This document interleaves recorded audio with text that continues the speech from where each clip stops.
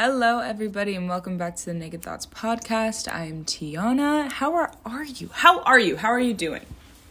How's life? How are things, my friends? I hope everything's been good. Today, I had my final class for this course that I'm taking for real estate.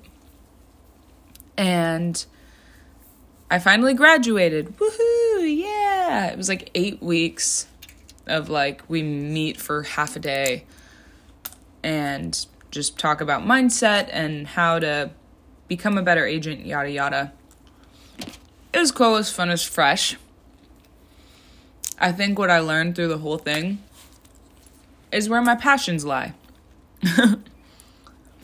Because it really does break down the job into your daily habits.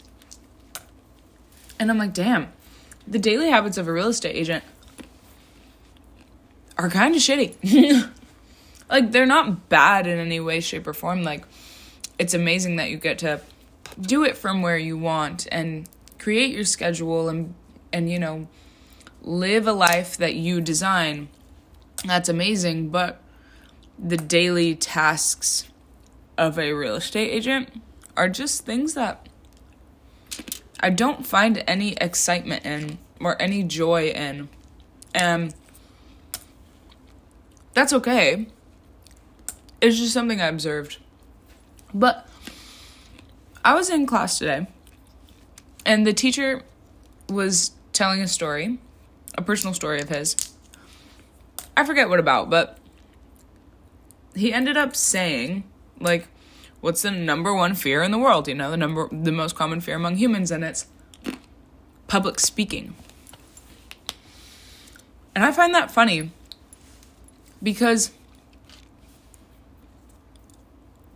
everybody knows nowadays, manifesting is really trendy and popular. So, everybody knows that your words and your thoughts matter so much. But the majority of people's biggest fear is public speaking. Which, if you think about it, in terms of energies and shit like that, public speaking, in essence, should be the highest form of manifestation, or one of them, because you're speaking to mass amounts of people. That's so much energy. That's such a large energy exchange that has to be a huge way to manifest things.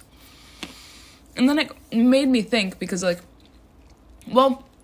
I afraid to speak publicly? A little bit, but not that much. I wouldn't say it's my biggest fear by any means.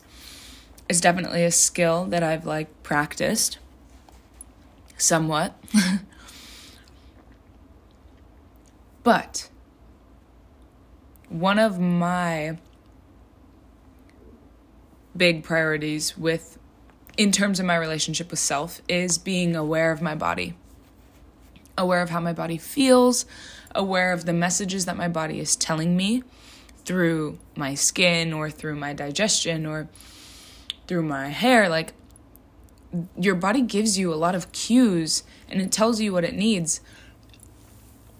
And that happens not only physically, but energetically. And I think that there are times when I feel big emotion that my body, you feel emotion at different places in your body, you get butterflies when you're feeling nervous and in love and shit like that. You feel that in your lower, for me it's my lower tummy, my abdomen is I get the flurries. But when I'm feeling any negative emotion, I always feel it in my throat. It's a blockage not in my throat is how I feel large negative emotions, quote unquote negative emotions. I mean, there are no negative emotions. There are just emotions and then your relationship with them. But whenever I feel frustrated or angry or sad, it's always in my throat. And so and that made me think more, and I was whoa, well, one of my favorite things to do is sing. And that is the use of your fucking throat, right? And I'm really passionate about spoken word and the power that it has and how it can change the lives of so many people and how it can change your own life, your own word. Like, words are so powerful. And I want my words to be what makes me money in like the long run. And I find it funny that I feel all my blockages in my throat, but it's the thing that I want to use so much. Isn't that funny? And it just makes me think about like, sometimes in life, our biggest fears or the things we're the most afraid of are exactly what we need to do. Sometimes, to get to where you want to be, you have to do those things you don't want to do. I need to speak if I want my words to be of influence, of positive influence. If I want my words to make dramatic change in the world, I have to use them. So I'm using them. Or I'm trying to. I've been trying to be more creative because if I'm going to be blessed with gifts, then I need to use them. It is my obligation to use them. It doesn't matter if it's singing, if it's acting, if it's speaking, if it's the podcast. I want to do TED Talks. I want to have books. I want my words to help people. Because on my journey, the journey I've gone on, my words have helped me so much. Being deliberate with my words has helped me so much. Reprogramming my mind, becoming more self-aware, has changed my life. And that's not my external life. That is my internal life. That is the life that's behind closed doors that has been changed. It's the life that not everybody gets to see. It's the ugly shit that's been turned into less ugly shit. Copeable shit. Beautiful shit, nonetheless. That's the part of me that's been changed. And I think that to change your physical reality, you have to change your inner reality first.